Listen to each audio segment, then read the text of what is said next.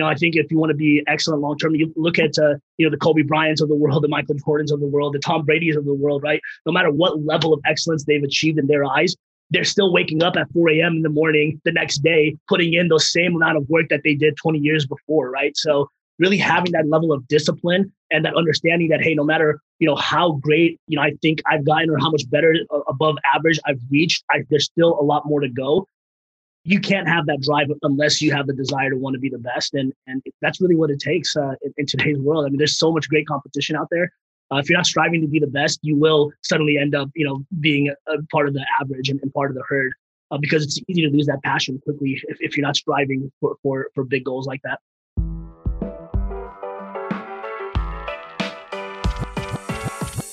Welcome to the Edge of Excellence podcast. This show is for current and aspiring leaders that are dedicated to showing up every day in their lives with excellence.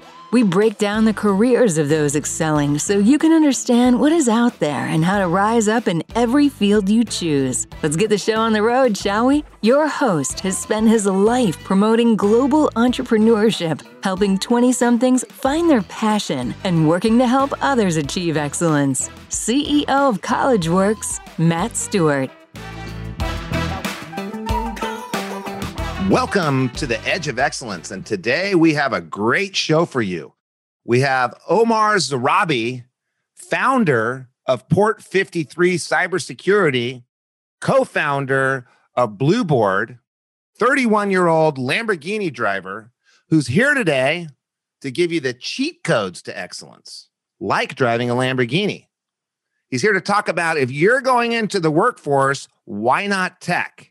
And how every single career could be converted to a tech career, and how to turn the chip on your shoulder, if you've got one, into a power play by never victimizing yourself and making some sacrifices to turn your 30s into the 30s dreams were made of. Welcome to the Edge of Excellence.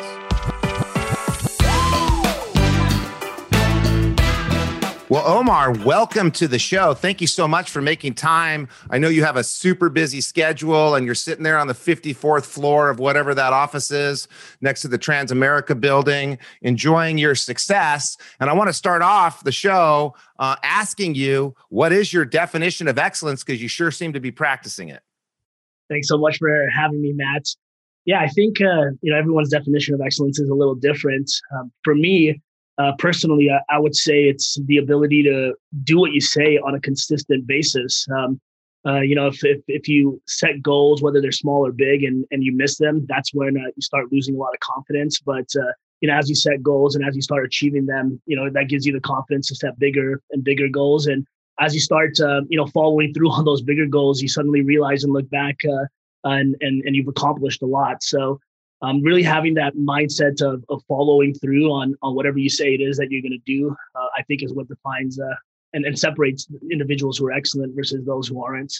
So that sounds like integrity. So you've got a lot of focus on integrity. So without integrity, one cannot be excellent, you're saying? Definitely. If, integrity and being honest with yourself, if you continue to tell people that you're going to, do something, or continue to tell yourself you're going to do something and you don't do it, you're never going to be excellent. So 100%, having that follow through, I think, is what leads to whatever field you're in or whatever your passion is that you're pursuing. You got to have that follow through in order to achieve any level of excellence.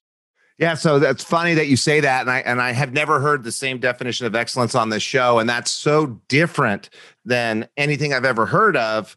It's almost as if you just for your life did what you said you would do, and it led you to excellence. But you got to be on a different plane. I mean, I could say I'm going to do nothing today, but that's not excellent. Right. I could say I'm going to go screw a bunch of things up. That's not excellence. So you're kind of starting off on a different paradigm than some people start off on. Yeah, I think if you look at what you say you're going to do, a lot of times that is what ends up being the biggest limiting factor of one's accomplishments. Right, is what they think is possible, what they think is achievable. So for me, whenever I'm in an environment or I'm in a situation the first thing I really tried to understand is, what is average within this environment or within this situation that I'm in, and what is everyone doing that can be replicated or that everyone is doing, and once you have a good understanding of what average is within that environment, whether you're a high school student, whether you're in college, or whether you're in the workforce in technology or in whatever sort of industry. Once you have that understanding of what's average, then from there you can start setting goals that are above average or even some pretty aggressive goals. That's what I think differentiates people from kind of just doing repetitive tasks and kind of falling in that herd mentality. From those who really strive, is that initial understanding of, hey, what is considered average in this role that I'm in, and once you have that, then you can put in the work and put in the effort and put in those goals that'll lead to you becoming extraordinary or you becoming excellent. So that's exactly where I thought you were going. You don't know, right? You're in high school. We're going to get to your high school in a second. You don't know what's going on. You just notice that you know what average is. You're being better than average, and you start doing what you say. But the goal is to be the best, right? Definitely. So if you want to be and I understand you're coming out of college, you don't know if you can be the best. You don't know what the best is. But as you start doing what you're saying, as you prove to yourself that you deserve the arrogance, that you never were arrogant. I always was. You deserve the arrogance that is now becoming confidence. Then you aim to be the best. So when I used to, as you know, I used to be the global chairman of the entrepreneurs group, and people would ask me, hey, there's 20,000 members worldwide. Hey, there's all these people that are CEOs of billion-dollar businesses. Why did you become the chairman of the board? And I always had one answer. I was the only guy that did what I said. And it was amazing. You're working with these famous entrepreneurs and they say they're going to do something and some of them didn't do it. Right. So they didn't get to the next level because they didn't do it in their companies as well as in the organization. But over time, I realized it was more than just doing what I said. It was more than making the phone calls, reaching the goals, showing up on time, finishing things on time. It was that I started off wanting to be the best global chairman. I was the 25th one, wanting to be the best global chairman there ever had been. Yeah. And when I joined boards, I want to be the best chairman anyone's ever seen. So I like that. Definitely. Integrity of I'm going to do what I say and I want to be the best. Yeah. And if you don't have that desire to be the best, what you'll suddenly quickly realize is that it's easy to lose the passion, right? And it's easy to become content if you're not striving to be the best. And when you're comparing yourself to average, and then you suddenly start working a little harder and you start seeing success above average, then it's really easy to take that success and take a step back. And I see this a lot. And to be honest, Matt, it's something that I've really had to work on, in a diligent manner over the last 6 to 9 months. Is as you start accomplishing these goals, and you see this with a lot of successful people, how do you ensure that you're continuing to put yourself in a position where you're still really hungry and you're still, striving for more and more, while not forgetting what got you to where you were? And a lot of times as people accomplish certain things, they tend to forget the small basic things that got them to where they were. And that's definitely, I think if you want to be excellent long-term, you look at, the Kobe Bryants of the world, the Michael Jordans of the world, the Tom Brady's of the world, right? No matter what level of excellence they've achieved in their eyes, they're still waking up at 4 a.m. in the morning the next day, putting in those same amount of work that they did 20 years before, right? So really having that level of discipline and that understanding that, hey, no matter, how great, I think I've gotten or how much better above average I've reached, there's still a lot more to go. You can't have that drive unless you have the desire to want to be the best. And that's really what it takes in today's world. I mean, there's so much great competition out there. If you're not striving to be the best, you will suddenly end up, being a part of the average and part of the herd, because it's easy to lose that passion quickly if you're not striving for big goals like that. Yeah. How does the fat cat stay skinny mentally? Mm-hmm, exactly. And let me tell you, I'm a little bit older than you, Omar. So that part of what you just said is a lifelong struggle, because it's waves, right? You're doing well. And maybe you come off the wave because you had a bad experience and you're upset and you want to get depressed and go to bed and not be excellent anymore. Can't do that. Or maybe it's because you've been super successful and you already achieved all the dreams you had when you were young, and can't do that either. can't.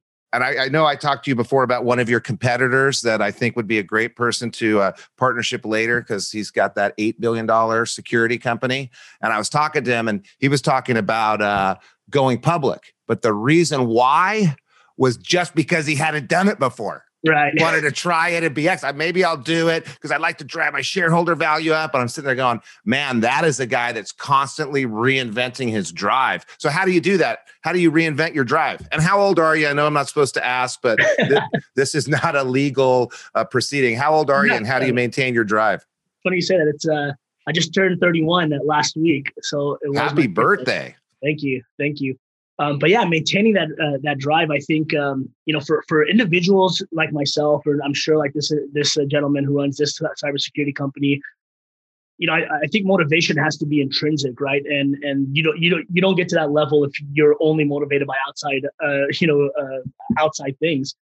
So if you have an intrinsic motivation, then how do you keep that up? And I think it's different for each individual. But for me, it really has to do with accomplishing personal goals that I've never accomplished. And the way I continue to set those goals is by looking at my mentors and looking at the people around me who I look up to and seeing what they've accomplished and then wanting to aspire towards that. Right. So one little perfect example.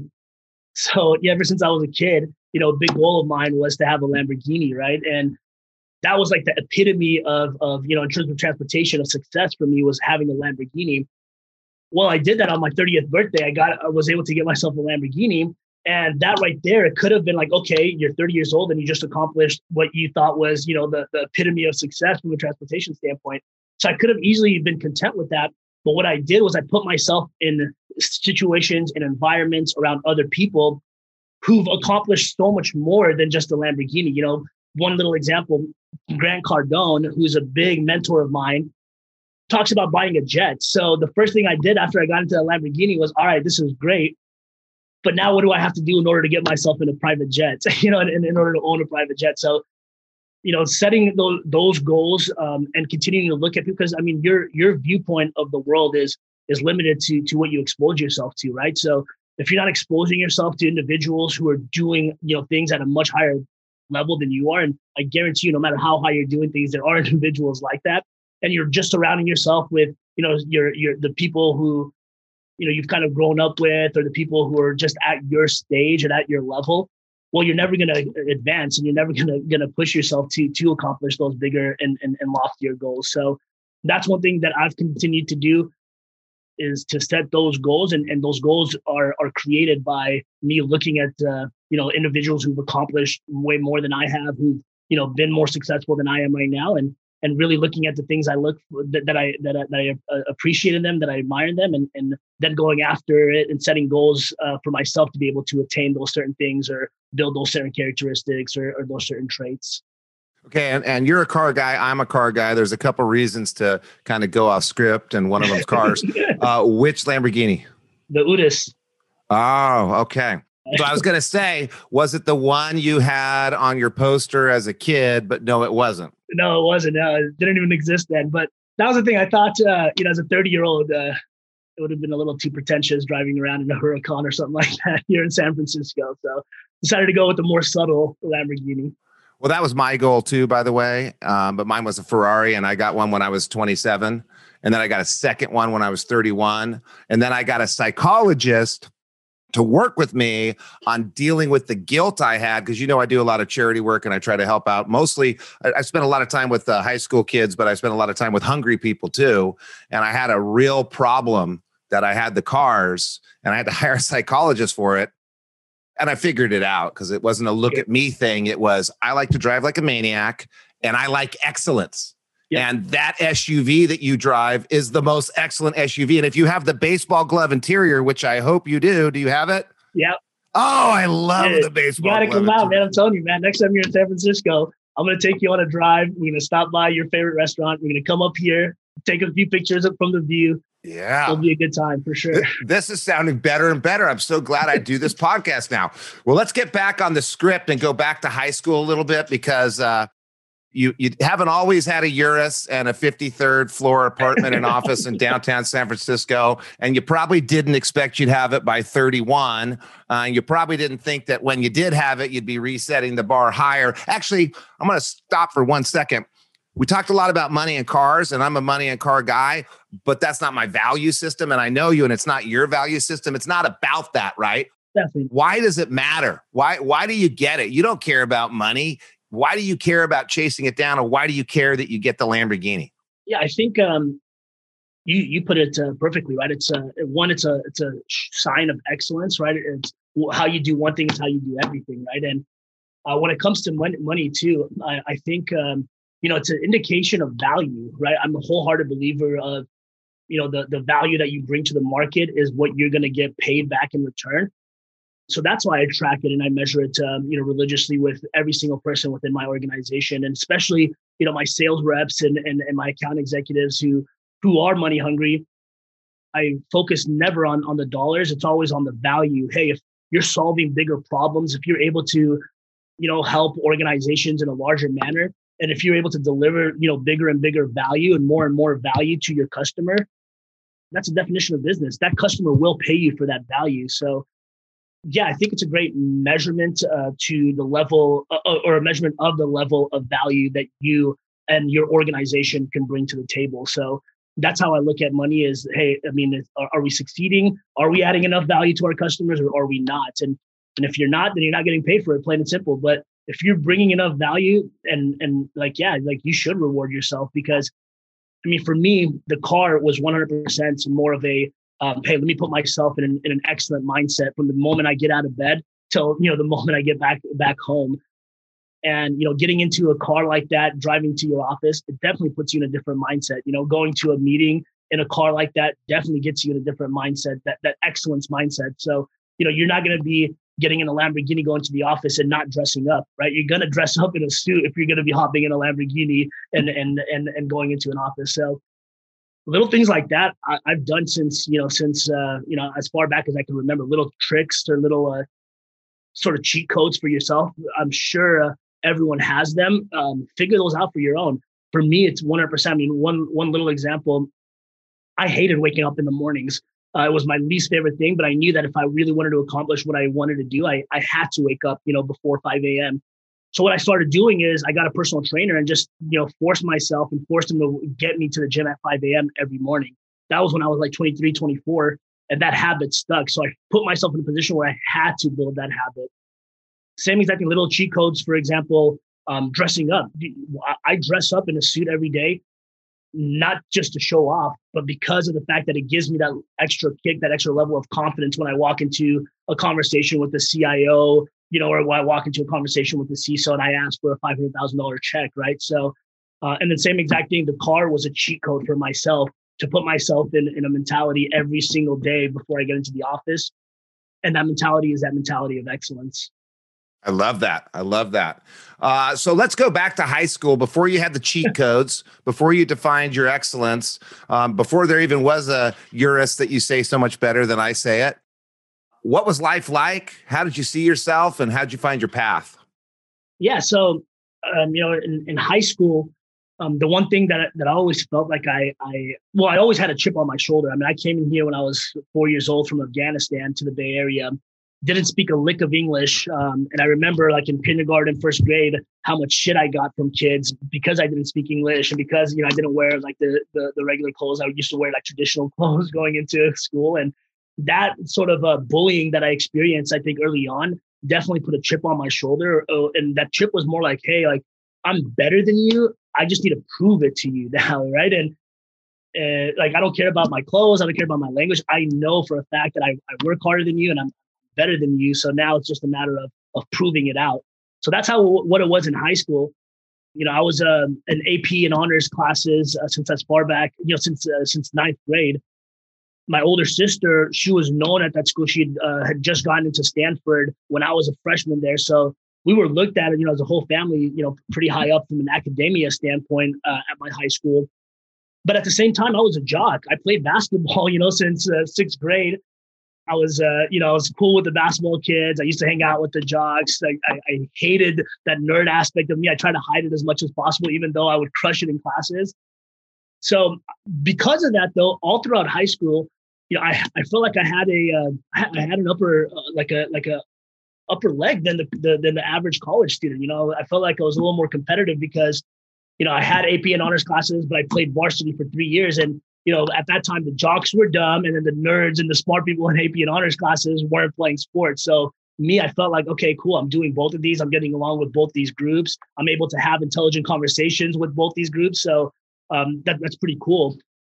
But then when I got to Davis, when I got into college, I suddenly realized that everyone had AP and honors classes, and everyone was the star of their varsity sports team. And that's when I started feeling average and feeling normal again, which I absolutely hated. As a freshman in college, amongst 30,000 students, feeling like you were just one of.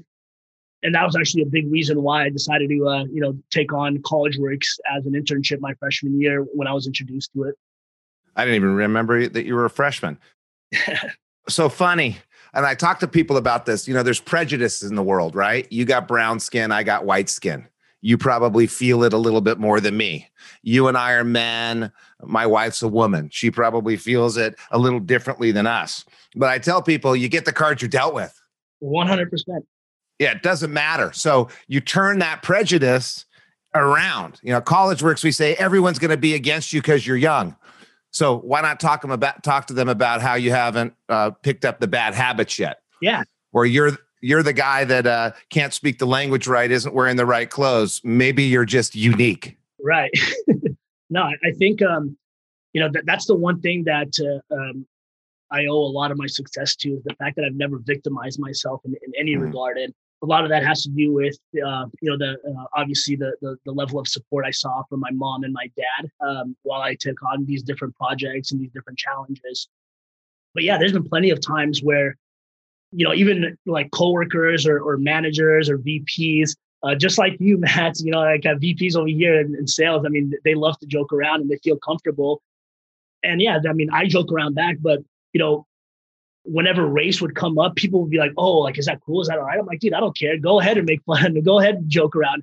I don't take it personally. That has no bearing on who I am as a person. So you want to make those jokes, go right ahead. And even in day-to-day business, you're not getting promoted, but go ahead and make those jokes. Yeah, exactly. Right. So whatever. And same exact thing. I mean, there's been a lot of times, especially, being an Afghan American building a international cybersecurity firm, where there has been pushback, where people have asked questions and even customers like, oh, where are you from? And, a lot of people, even around me, I've seen use that as a reason as to why not to do certain things, or why not to push the limits, or use it as a reason behind why they weren't able to accomplish something. And that's just so frustrating. I mean, life isn't fair, plain and simple. And I tell that to everybody, but one thing that we got to realize is truly how blessed we are. If you look at, for me personally, I have traveled the world just like you have, and I see the opportunities available to very talented, very smart individuals, kids who are way smarter than I was back in high school and college, and they just don't have the opportunity to shine. They don't have the opportunity to let their stars shine because of the country that they were born in, or because of the environments that they were put in and whatnot. I mean, think of how many other Bill Gates, how many, Mark Zuckerbergs never got an opportunity to let their star shine because they were born in, the Middle East, or they were born in Africa. So just having that mentality and that mindset throughout my 20s has definitely helped me in pushing through and staying motivated, regardless of what the hurdles are, whether they were racially or whether they were, stereotypically or whatever. You're going to face them, whether you're a white man, whether you're a black man, whether you're an Afghan, whether you're a woman. There's never going to be a situation where you're treated 100% fairly. Get used to it. Don't let it affect you too much, and use it, like I mentioned, as a chip on your shoulder and as ammo.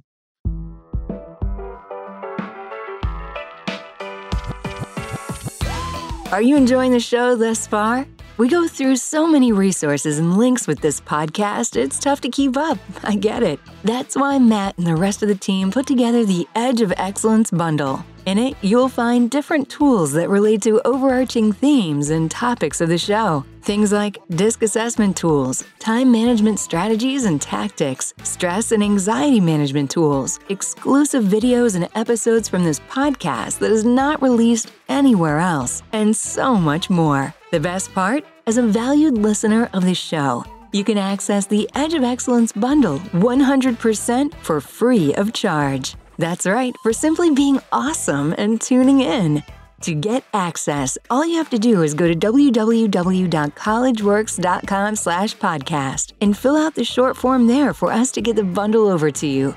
Once again, it's www.collegeworks.com/podcast. Now, back to the show. So I'm going to come back to the chip on the shoulder, but I got to challenge you on one thing. If anyone ever says a racial joke around me, my response is always the same. You can't talk like that around me. And then people will say, what do you mean? I say, you can't talk like that around me. And I'll tell them the story of my conversation with my grandfather who was racist. And I sat him down when he was 85 and said, you can't talk like that around me. I'll tell him the story about my buddy from Buffalo whose brother said something racist. And I said, you can't talk like that around me. And I have a circle around me at all times, an invisible circle where people rise up a little bit better in how they talk in their discourse, because I don't want to hear it from anybody, anywhere. So I challenge you to not let them make those jokes, besides just firing them, which I know you probably do. Yeah, no, but I think for me, what it is, and trust me, now that I'm at this level, like no one's making those sorts of jokes, but this is when I was an entry level sales guy, right? Gotcha. 100%. But the way I look at it, as an Afghan American here in Silicon Valley is, yeah, if I, respond to that, or if I let it affect me in any way, well, that's only going to sort of justify their perception and whatnot. So for me, it's like, okay, well, as long as I continue to be the best version of myself, that's the way I'm going to fight these injustices. That's the way I'm going to change people's perceptions. This guy thinks that Afghans are like this. Well, let him get a chance to know me. By him getting to know me, that's going to change his whole perception of Afghans. And I guarantee he thinks Afghans are like that. And he's never met an Afghan before in his life, probably, right? So that's how I combat those issues. Is let me show you what an Afghan is and what an Afghan American is, and then make your decision. I love that. What I love the most is your chip on your shoulder, though. So you don't know this, but my parents were somewhat poor when I was growing up. We were on food stamps for a while, living in Coolidge, Arizona. I used to say from food stamps to Ferraris. And then we were kind of lower middle class. And then we were, middle class. And all I wanted to be was upper class. 1%. Yeah. And I don't know why I was so motivated by it, but part of it was the pain, because my grandparents paid for me to go to an elite private school. My dad picked me up in an old truck and everybody else had fancy cars, and people looked down on me. And there's a lot of people out there. Someone's listening to this right now that's got a chip on their shoulder. And if I could go back to my 20-year-old self, it's just ridiculous. I mean, I've studied Vedanta. I've met the Dalai Lama. I mean, you're not supposed to think like this, but I'm not enlightened. I don't want to be fully enlightened. I like that I had that chip on my shoulder, that I wanted to shove Ken Johns' face into the dirt with my success, because, I'm in New Mexico and people would, like this guy, Ken Johns, actually literally kind of screwed up my life a little bit because he made a mistake and thought I had done something to his daughter, which doesn't sound very good on the recording, but he thought I TP'd their house or something, and I hadn't done it. And this guy kind of made my life miserable. And I thought, you know what I want to do? I want to be able to do that. But unlike that asshole, instead of kind of pointing my power in a negative way to show everybody that I was superior, and I see you doing it too, I was able to lift the other people and help them out. But the chip on my shoulder from wanting to kick everyone's ass at the Albuquerque Academy has driven me so finally to the point, and I talked about the psychologist, finally to the point where I let it go, but I didn't let it go completely because I still want to kick all their asses.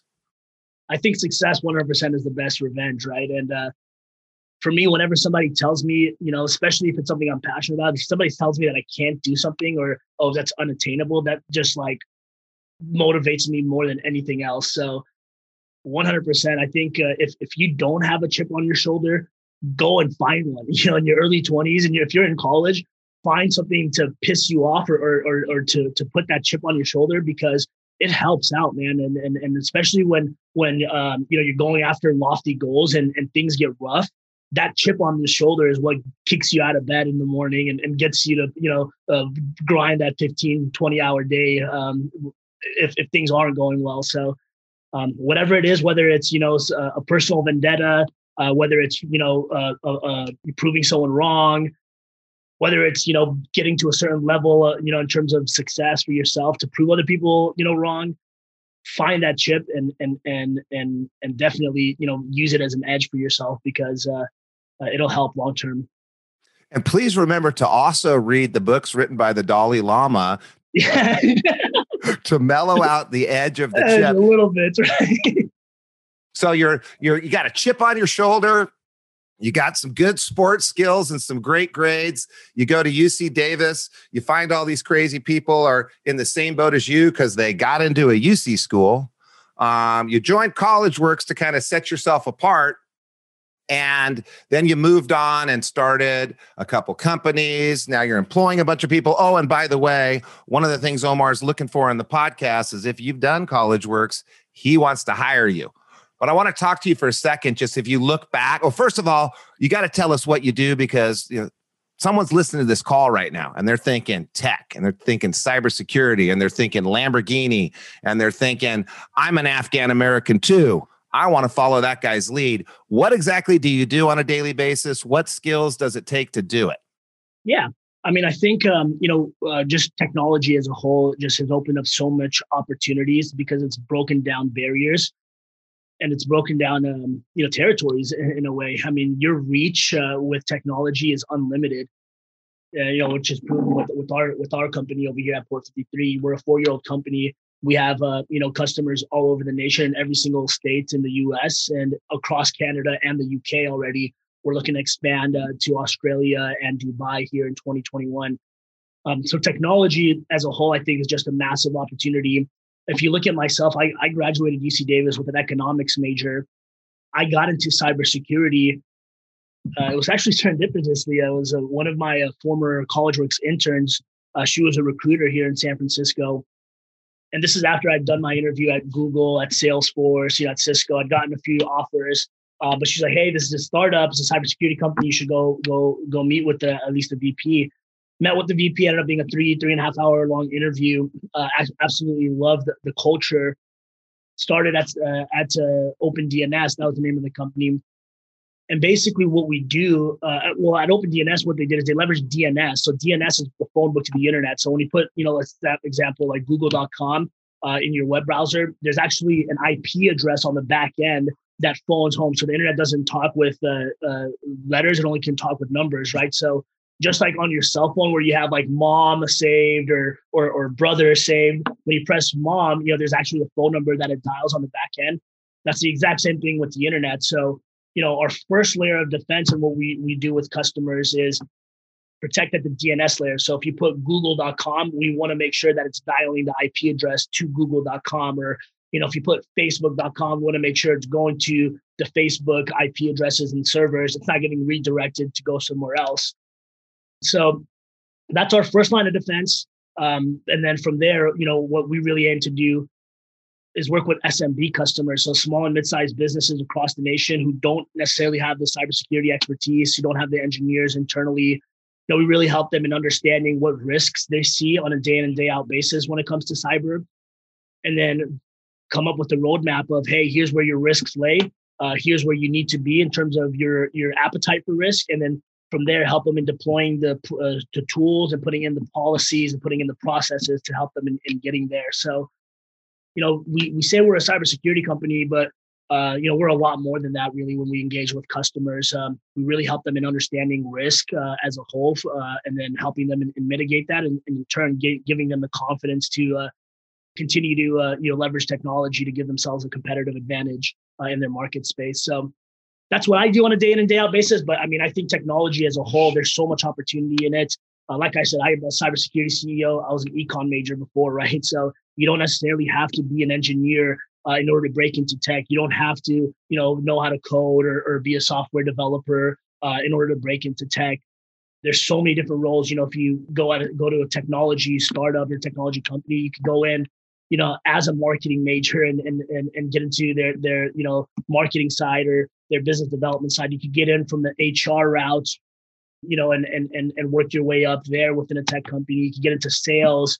You get into business operations. You can get into the finance side of a tech company, right? So that's my biggest advice, and I think it was the biggest godsend for me back in 2013 is get into tech. Whatever your major is, whatever you're studying, you could apply that to a technology company because with technology, I mean, like I said, there are no limits.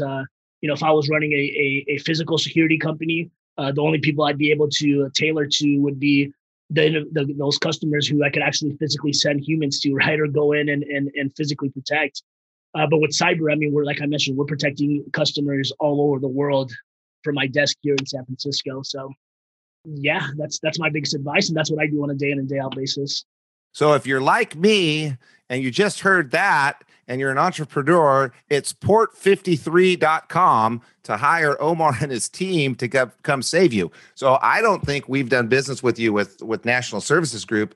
We need to after that spiel. And if you don't want to get into the tech world after listening to that, maybe you're crazy, but Omar's looking to help you do that. And I normally don't stop in the middle and say that about people's companies, but that was amazing. Thank you for that. Of course. So you started this business. You've gone through all this stuff in your life. You've gotten to this first level of success, practicing excellence for a whole 31 years. And looking way, way, way back to your 20s, you made some sacrifices. What sacrifices did you make that you never regret? Oh, man. I think my 20s was defined by sacrifices, right? And I think the best way to put it is, the mindset that you want to have in your 20s. Bill Gates has been interviewed plenty of times, and he said this.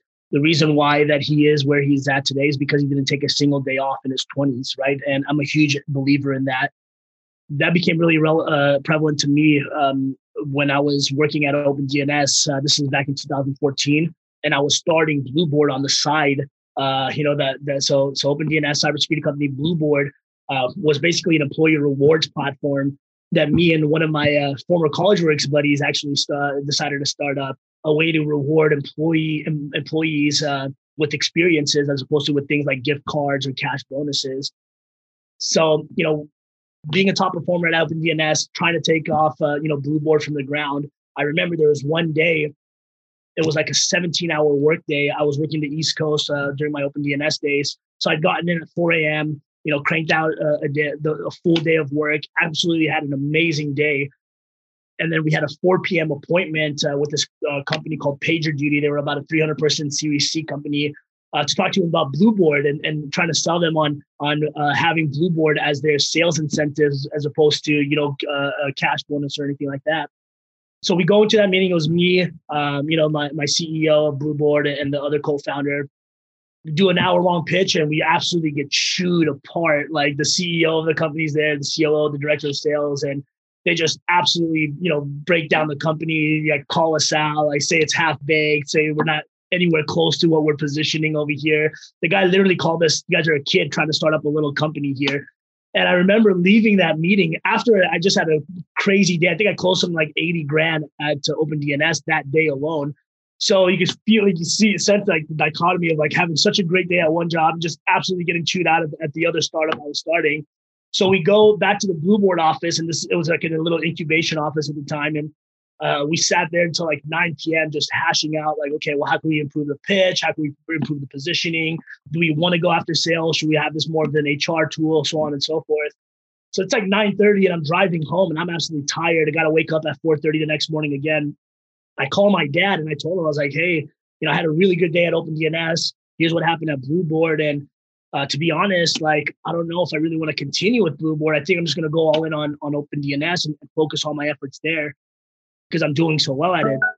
And my dad was like straight up told me like, yeah, no, I think it's good to continue to focus on what you're good at. But plain and simple, man, like, if you want to just work one job, if you want to work a 9 to 5 right now, and you want to be okay with that, you don't want to take on any side projects. Well, just understand that you're going to be 50 years old and you're going to be working a 9 to 5. You're going to be my age and you're going to still be working a 9 to 5. If you want an opportunity to live life on your terms, if you want to have the freedom to do what you want with who you want to do it, when you want to do it, by the time you're 35, 40, well, you have to put in those 15 to 20-hour work weeks now. You have to be okay when you don't have the other obligations, you don't have the distractions, you have the energy. Put in the time now in your 20s to set yourself up for success, because you don't want to be 50 worrying about where your next paycheck's coming from or having to clock in or clock out. So yeah, I mean, you could go ahead and quit Blue Board if you want, but understand that if you just take on one job, you're going to be working one job for the rest of your life. And that was just such an eye opener for me. Ever since then, like the whole concept of work has just completely changed for me. And, I put in 10, 12, 15-hour days, and it's become totally normal because of that mindset. So that's my biggest advice for anyone. The way you want to look at your 20s is it's the time to build. So make sacrifices. I mean, I still haven't been to a music festival yet. All my friends keep telling me about Coachella, Lollapalooza, even here in San Francisco. You have whatever the one here is in Golden Gate Park every year. I just don't have the time for it. I just don't have the bandwidth for it from a mental capacity standpoint. So one little example is that, so, and then just over the last 5 years, if you look at my work travel, or if you look at my travel as a whole, I took one vacation, and that was after, I had left OpenDNS after the acquisition by Cisco. I took a 2-week vacation to Turkey before I started at Blue Board full time. But besides that, every other trip I've gone to has been work related, and I've made sure that it's been work related. So my trips I've gone to London, it's been to start up our offices there. It's to go meet with, Cisco account managers. Every time I go to New York, it's to meet with account managers there. It's to look at office space. If I'm going to Miami, it's for a conference or for a seminar. So yeah, I mean, there's ways to cheat it to where you can still enjoy it, but don't take any days off. You want to enjoy the process in your 20s, but everything that you do should be with that growth mentality, with that building mentality and that building mindset. If it's not helping you build towards a better future, then don't do it. Put it aside. You don't need to waste time celebrating a 3-day weekend over in the desert for no reason. What the hell are you celebrating? You're 24, dude. So that's my mentality, and that's my biggest advice. What are you? That's going to be a hard one for our audience to stomach. What are you celebrating? You're 24. I love it. So the rule of 72, right? Compound interest, and that if you invest $5,000 a year in your retirement account between 20 and 30 years old and never invest another dime again, you'll have more money in your retirement account than if you invest in your 30s, 40s, 50s, all the way up to 65 because of compound interest. And what I discovered early in life, if you invest the hours in your career in your 20s, you're so far ahead that the rest of the group never gives up. But you're talking about freedom, right? You're 31 years old. You can work 15 hours a week or not. You have the freedom to choose. When you're 40 years old, you might have children. And it's a bummer situation to be in if you were smoking weed through your whole 20s and popping Molly, going to the music festivals, and you forgot to work. Yep. And then when you're in your 40s, you don't have the freedom. So you don't get to take off and go tour colleges with your kids, or take off for the middle of the day baseball game, or go to Sacramento on the 4th grade trip, because you're working for the man because you didn't get it done in your 20s. In your 20s, exactly. And that was a message that my dad, told me. And it was one conversation. I actually never had a chance to bring it up with him. He unfortunately passed away a year and a half ago. But to this day, that was one of the probably most life-changing conversations I've ever had. He knew you appreciated it. Yeah. He knew. So you also, as you were talking there, you kept talking about closing deals. You're in the tech industry. We've got engineers I've met that are closing deals. So in your business, you're not a sales guy. You're not closing deals anymore. How important are your sales skills and the skills that you acquired through selling things as far as it goes to management and leading your business? Yeah, 100%. I think, if anyone wants to run a business, you'll suddenly soon realize that a lot of business is sales, right? You might not be selling a product, you might not be selling to a customer, but you're constantly selling, your vision. You're constantly selling why your way is the right way to move things forward, right? And those skills have definitely stuck with me, and they're more important, I think, now than ever before, because the level I'm playing at, right? So sure, I might not be talking to customers. I still try to sit in on sales calls with my reps, here and there, just to have a pulse on the market and whatnot. But a lot of my sales happens. A lot of my meetings on a day in and day out basis is with partners. Trying to like get them to focus more on our efforts and trying to get them to invest more and more in our go to market strategy. That's all sales. Me selling these large multi-billion-dollar companies on why our route to market is much more effective than whatever they think is, or whatever they're trying to do. Going through like mergers and acquisitions, looking to buy technologies, but buy companies.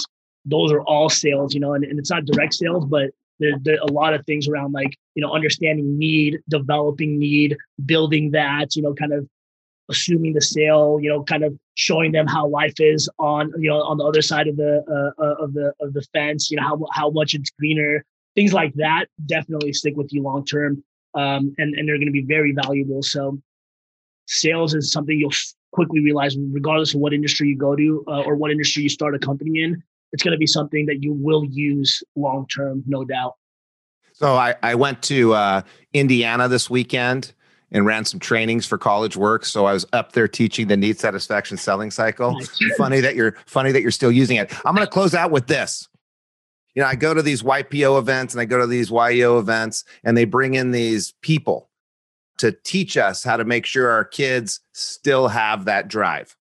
How do you, the Richard and Linda Eyre call it the entitlement trap. And I strongly recommend to anybody listening that has kids to pick up the book, The Entitlement Trap.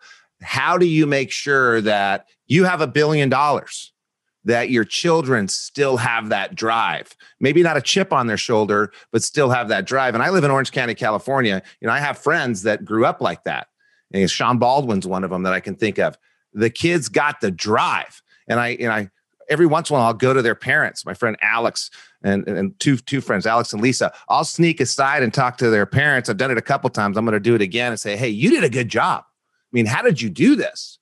They still have the drive. They still have the chip on the shoulder. The other day, every once in a while, I'll watch an interview for College Works, and there was a woman on the interview from Oregon. I don't know her name, but I was watching the interview doing training, like what you do when you go on sales calls. And this young lady, first of all, she's with it. She's answering the questions, asking the right questions, and she starts to let out her history. And her history was she's lived in 5 foster homes in 5 years.